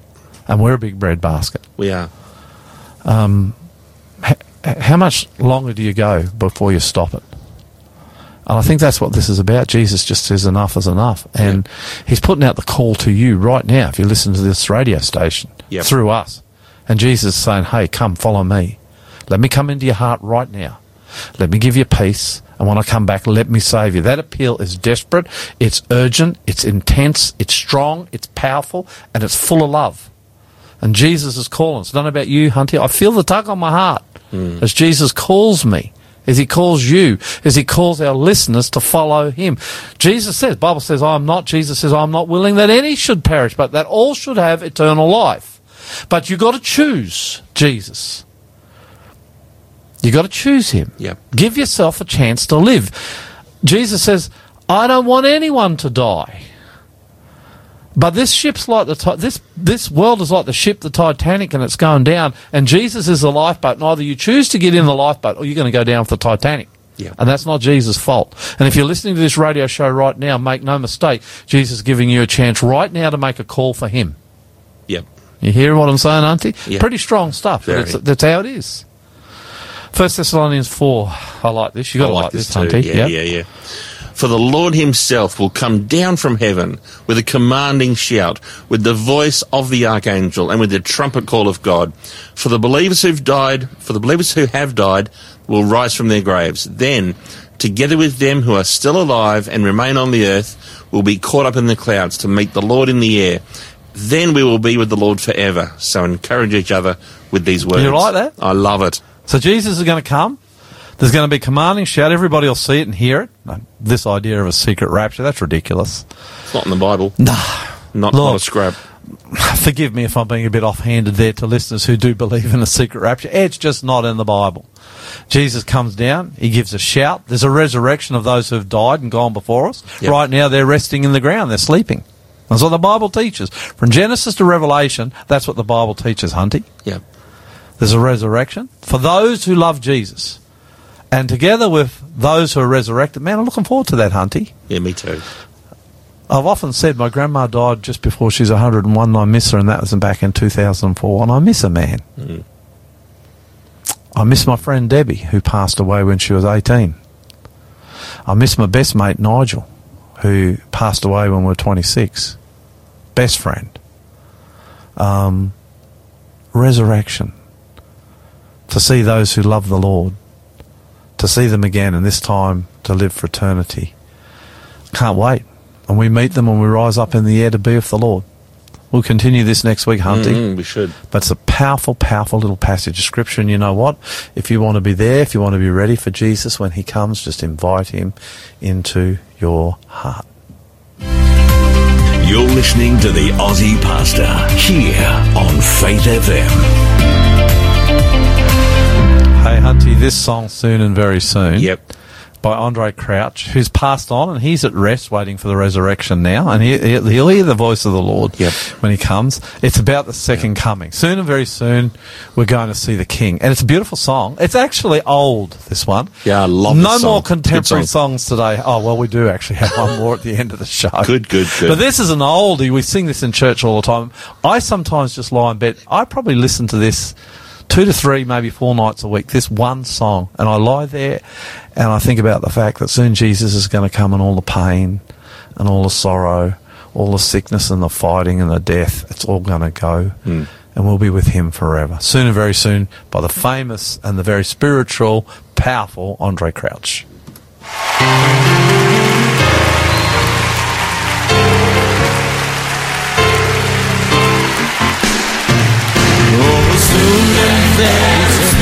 Don't you know I'm going to see the King? You believe that? Soon and very soon. Don't you know I'm going to see the King? I said soon and very soon. We are going to see the King. Singing hallelujah, hallelujah. We are going to see the King. No more crying, there, because we are going to see the King. We won't have to cry there. Don't you know we're going to see the King? No more crying there, because we're going to see the King. Wave your hand if you believe that. Hallelujah, hallelujah. We are going to see the King. There be any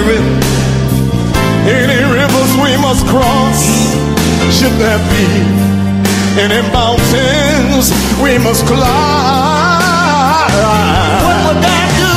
God will supply. He will supply all the strength that we need, and He'll give us faith till we reach the other side.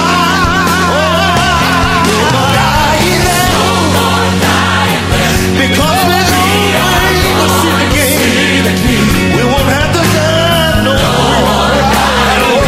Because we're going to see the King. No more dying.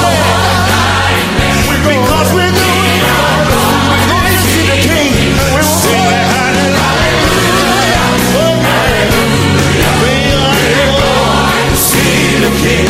Soon and very soon. Soon and very soon. Do you believe it? We are going to see the King. Don't you know it won't be long? Very soon, yeah, Lord. We are going to see the King. Soon and very soon. Don't you know that we're going to see the King? Sing it, hallelujah, hallelujah. We're going to see the King. Sing it, hallelujah.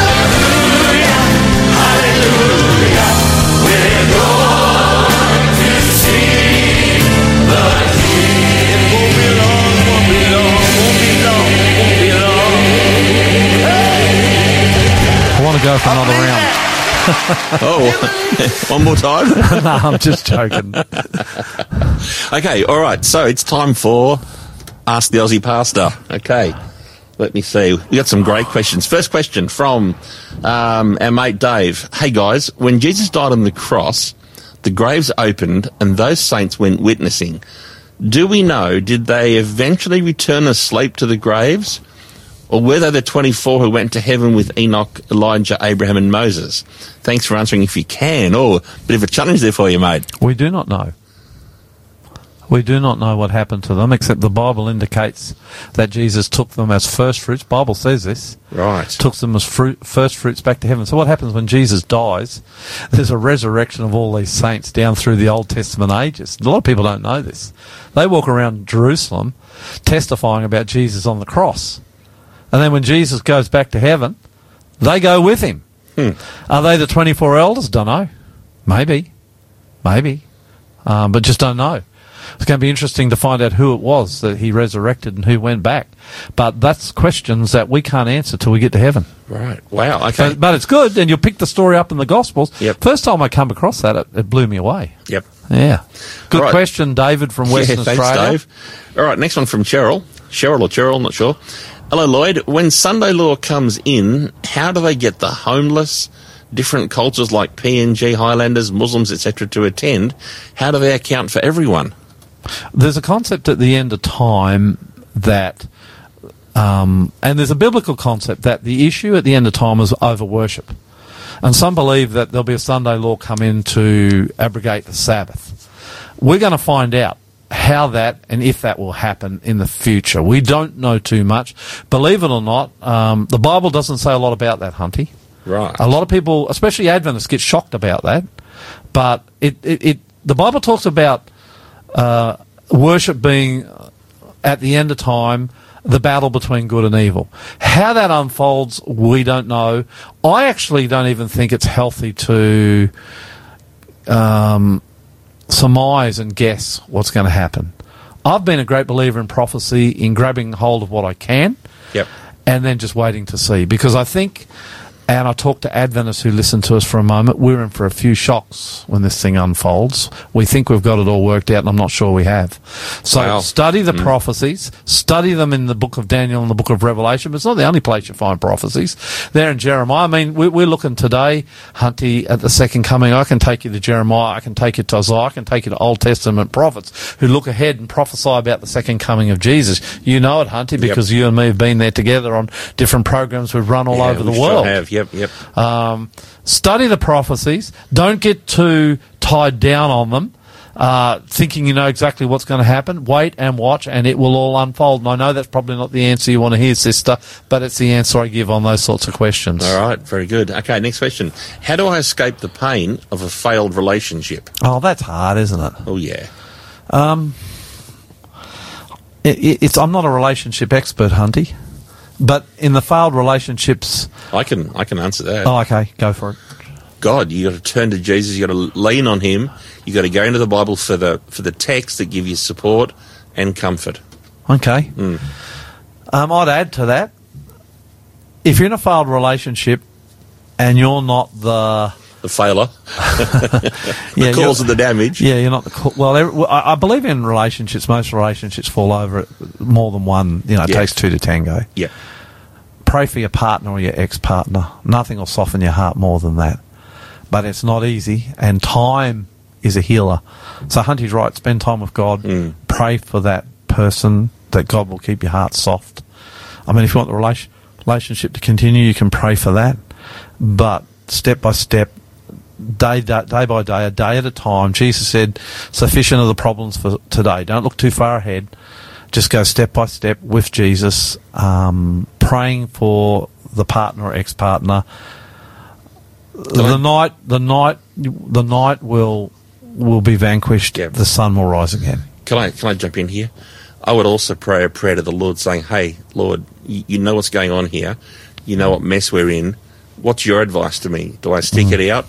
Do I try and work it through? Or what do you tell me to lead me and guide me in this? How would you find an answer for that? How would you hear God answering you on that? Well, I'm very blessed. God speaks very clearly to me, especially in my Bible study and during my prayer. Okay. I kind of feel like He leads me. Good. A bit hard to describe, but that's my journey. Well, it's because He tailors His leadership to every person individually, doesn't He? He does. And how He leads you is different than how He leads me or someone else. But what you're saying is if you've got a relationship with Him, you'll hear Him. Yep. Obey. Yep. Follow. And you ask the question, and then you'll come eventually to peace with a solution that God has probably placed in your heart. All right, 1 minute to go. Let's go. How do I escape? No, how can I deal with people's anger and rejection of me? Oh. Everyone gets rejected, and it stings, eh? No one likes being rejected. It can often make you hostile. The only thing I can do is when people get angry with me, and they do all the time. And if they reject me, and that happens pretty consistently in my life, if it really bugs me, a lot of the time it doesn't bug me, so it just goes over the top of my head, Hunty. Yep. But if it really bugs me, you know what I do? I just pray for them. I've already shared that today. That's the best advice. Just pray for them. Yeah, and when I pray for them, it softens my heart, even if it doesn't soften theirs. God might be able to soften theirs. He can't. Depends where they're at, but it softens my heart. And in the end, if your heart's soft to those who are rejecting you, who don't like you, even hate you, you're pretty much all right, aren't you, mate? That's it. That's it. Beautiful. I think we're out of time, mate. We are out of time. You get the sting. You're listening to the Aussie Pastor here on Faith FM. I think you got the sting every time today. Woo-hoo. I'm going to give you 10 out. I don't know how many stings there's been, but you ain't missed a single one. This last song, He Calls Me Friend. This is City of Light again. I reckon this is a new song. Great. Maybe some listeners can let us know. City of Light, He Calls Me Friend. I like this song too. It's about Jesus and how He's more than a God. He's our friend. He's our Saviour, but He's our friend.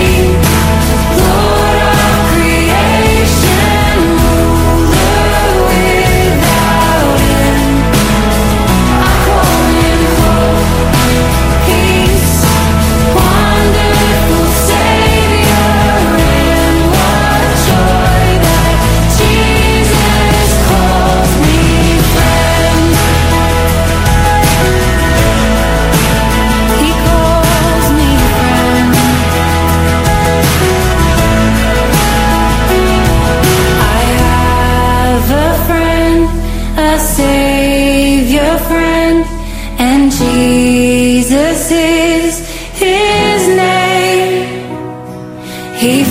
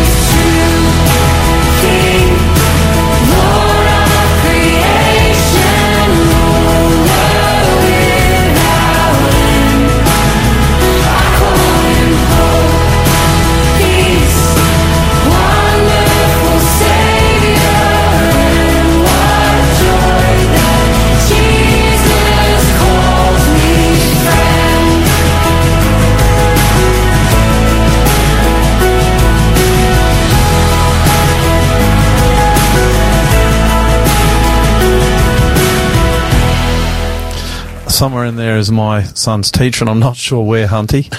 Beautiful Fair song, enough. Jesus Calls Me Friend. Hey, Hunty, is Yes. there a day coming when we're going to do that in this studio? Because we have some of the best musicians in the church in Australia. We should, our studio would take it beautifully. We have fantastic... of the 33 years I've been in ministry, I've never had a time where I've had more talented musicians and singers in a church than I've got right now. Yeah, we are blessed. We are very blessed. And if you're doing nothing Saturday morning, I'm telling you, well, even if you do something, cancel your plans. Come to church. Come to the Aussie Pastors Church. Come to the Aussie Pastors Techies Church. Hunty will be there in the tech. He's training the boys and girls up the back. Yeah, we've got a great church. If you come to New Hope, 4 Samuel Place, Quakers Hill, you will be blessed. And I'm going to preach on what Jesus says you have to do if you want to go to heaven. It's one of the best in all the world. Well, we're out of time. So glad you came to join us today. Very I'm going to glad. finish with a prayer. Father in heaven, I just pray now that you'll bless our listeners, that you'll be with them. For those who have listened for the first time, those who have never made decisions to follow Jesus, oh Lord, I pray in the name of Jesus that you'll send the Holy Spirit to touch their hearts and make decisions. Make decisions for Jesus now before it's too late, is my prayer in the name of Jesus. Amen. Amen. My name's Lloyd and I'm the Aussie Pastor. And my name's Hunty, and we love you, but God loves you so much more. see you next time. We're getting there, Hunty. Bye. That was perfect. In fact, so perfect. Thanks for joining the Aussie Pastor. If you enjoyed today's program and would like to find out more about Jesus, our ministry, or ways to support us, go to findjesus.tv.